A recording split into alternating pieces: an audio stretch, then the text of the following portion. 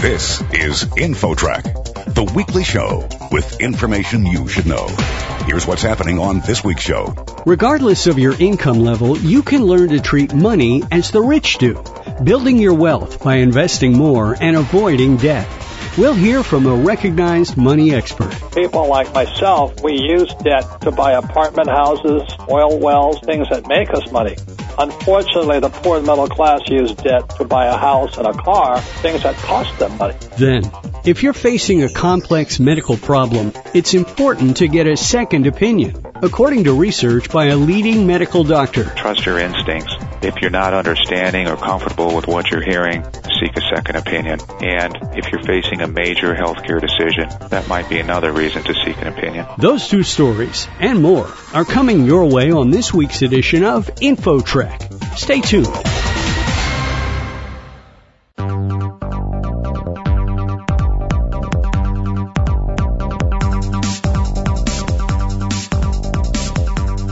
InfoTrack, the weekly show with information you should know.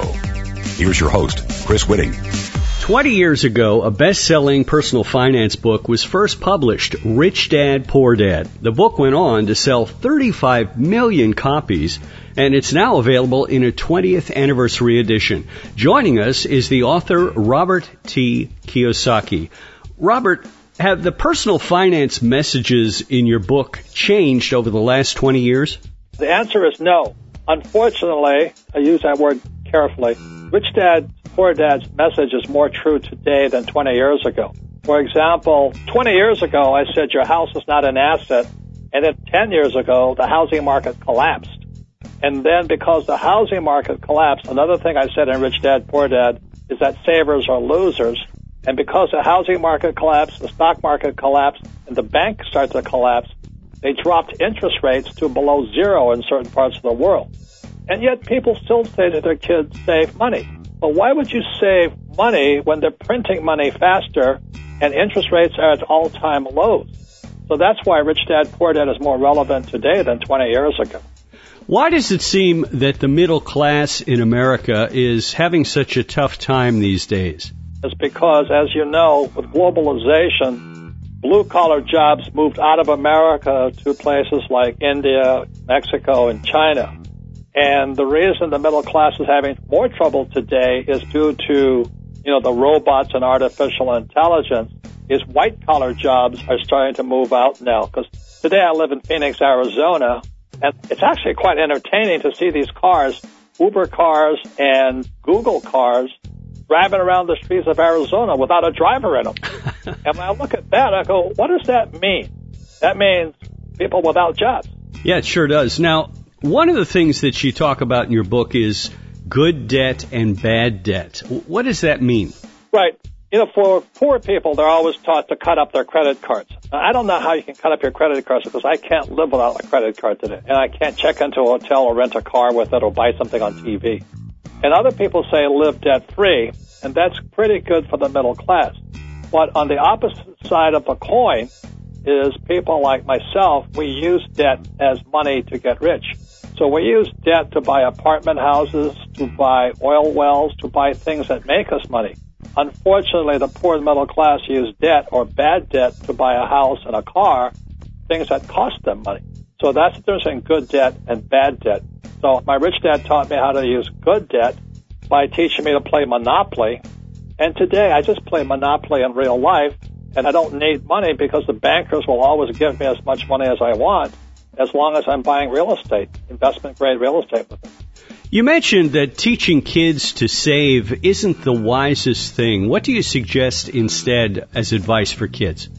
Well, number one is most kids are born entrepreneurs. I'd encourage them to be an entrepreneur, first of all, because then they can provide jobs rather than look for a job. But secondarily, I would have them watch interest rates. Because to just blindly say to a child, save money and interest rates are below 5%, that makes no sense because inflation is running at 6%. So just by observing the price of money versus interest plus inflation, the child understands why their cash is worth less and less every day. It's really ridiculous. We're talking with entrepreneur, educator, investor, and author of Rich Dad, Poor Dad, Robert Kiyosaki. One of the chapters in your book, the first chapter, is The Rich Don't Work for Money. Can you explain that to us? As I said, my poor dad was an academic, PhD, went to Stanford, Northwestern University, Chicago.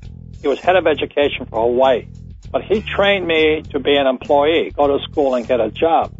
And my rich dad was an entrepreneur, and he gave me my financial education playing Monopoly.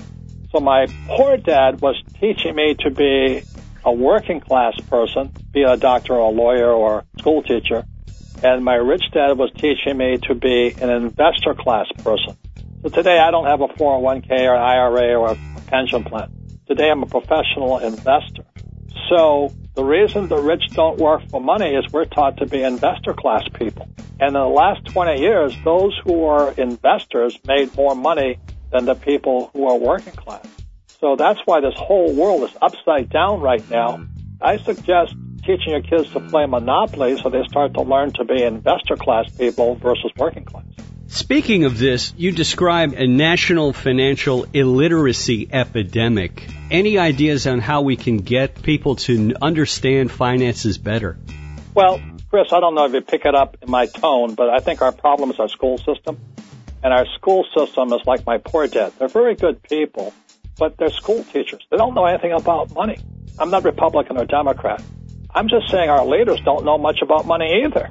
This is my complaint. Why do so many politicians go into politics poor but leave rich? That cracks me up. Everybody's ripping everybody off. It's the taxpayer, it's the working guy that pays for it. The problem actually starts in school, which is my poor dad's territory. My poor dad was head of the teachers union and all this. They don't know much about money. Again, I say teachers are good people, but my poor dad died poor. And he was an employee. And my rich dad taught me to be an entrepreneur playing Monopoly.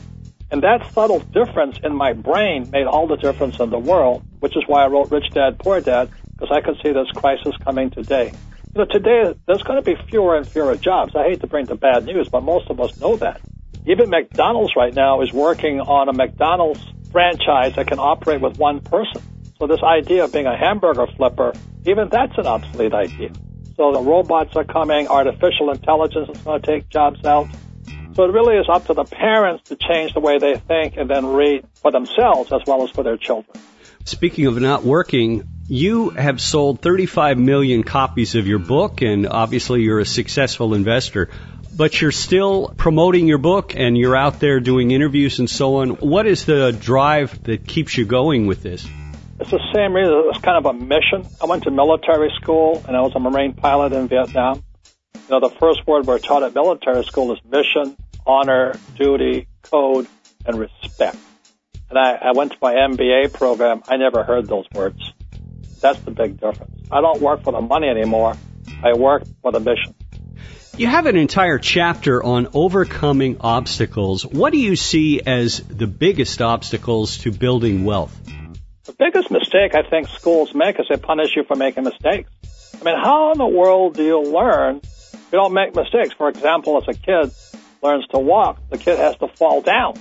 Well, when they learn to ride a bicycle, they fall off. But you go to school, they tell you to memorize answers, and if you make a mistake, you're labeled stupid. So what happens is when a person runs into an obstacle called not enough money or they lose their job or something, what comes up for them is the fear of making another mistake. Because in schools, the people that make the most mistakes are labeled stupid. Yet the entrepreneurs that make the most mistakes are labeled smart, and they become rich. For example, Thomas Edison failed 1,000 times before making the electric light bulb or whatever he did. So the problem with schools, they punish you for making mistakes, and that leaves you paralyzed, stuck in a job, just working for this paycheck, and afraid of venturing outside of the so-called world of security. And that's the biggest obstacle. The obstacle is our school system punishing kids for making mistakes. When if you look at it, mistakes are how we learn. I've made so many mistakes, that's why I'm a rich man. We interviewed you years ago. I don't recall when it was. During the interview, I said, do you have any investment tips for our listeners? And you said at that time, buy silver. Yep. I never did that, but I did watch the prices, and they did go up. So that was pretty good advice at that point.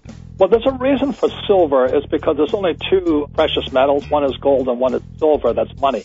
And silver is a better investment because today it's under 20. When I told you that it was about 4, today it's about 18. But everybody can afford a $20 silver U.S. Eagle. Everybody can afford that. And that's how you start. You buy 1 coin, 2 coins. I never sell them. I just buy them and I stash them away. And then when I have enough of them, I trade them in for gold coins. And I never sell my gold coins. I just keep acquiring gold and silver because that's real money. And if the dollar goes away, which it might, or the yen goes away, the euro goes away, gold and silver will still be here. Robert, we're almost out of time. I just wonder if you have any last words of advice for our listeners. I would say, especially to the younger people, I'm a baby boomer, and baby boomers had it really easy. But I caution you, 70% of all baby boomers will be in trouble in the next 20 years because they can't afford to retire. So if you're not a baby boomer, you're younger, I wouldn't follow the baby boomers' advice and start seeking your own information right now. Because everything has changed. The world is different. I think everybody should have more financial education, not less. Something not taught in schools. The book is Rich Dad, Poor Dad, the 20th anniversary edition. Robert T. Kiyosaki is the author. Robert, thank you so much for joining us today. Chris, thank you for the time. I appreciate it. Next, before agreeing to medical care, a second opinion could save your life. That story coming up. Don't go away. InfoTrack will be back right after this.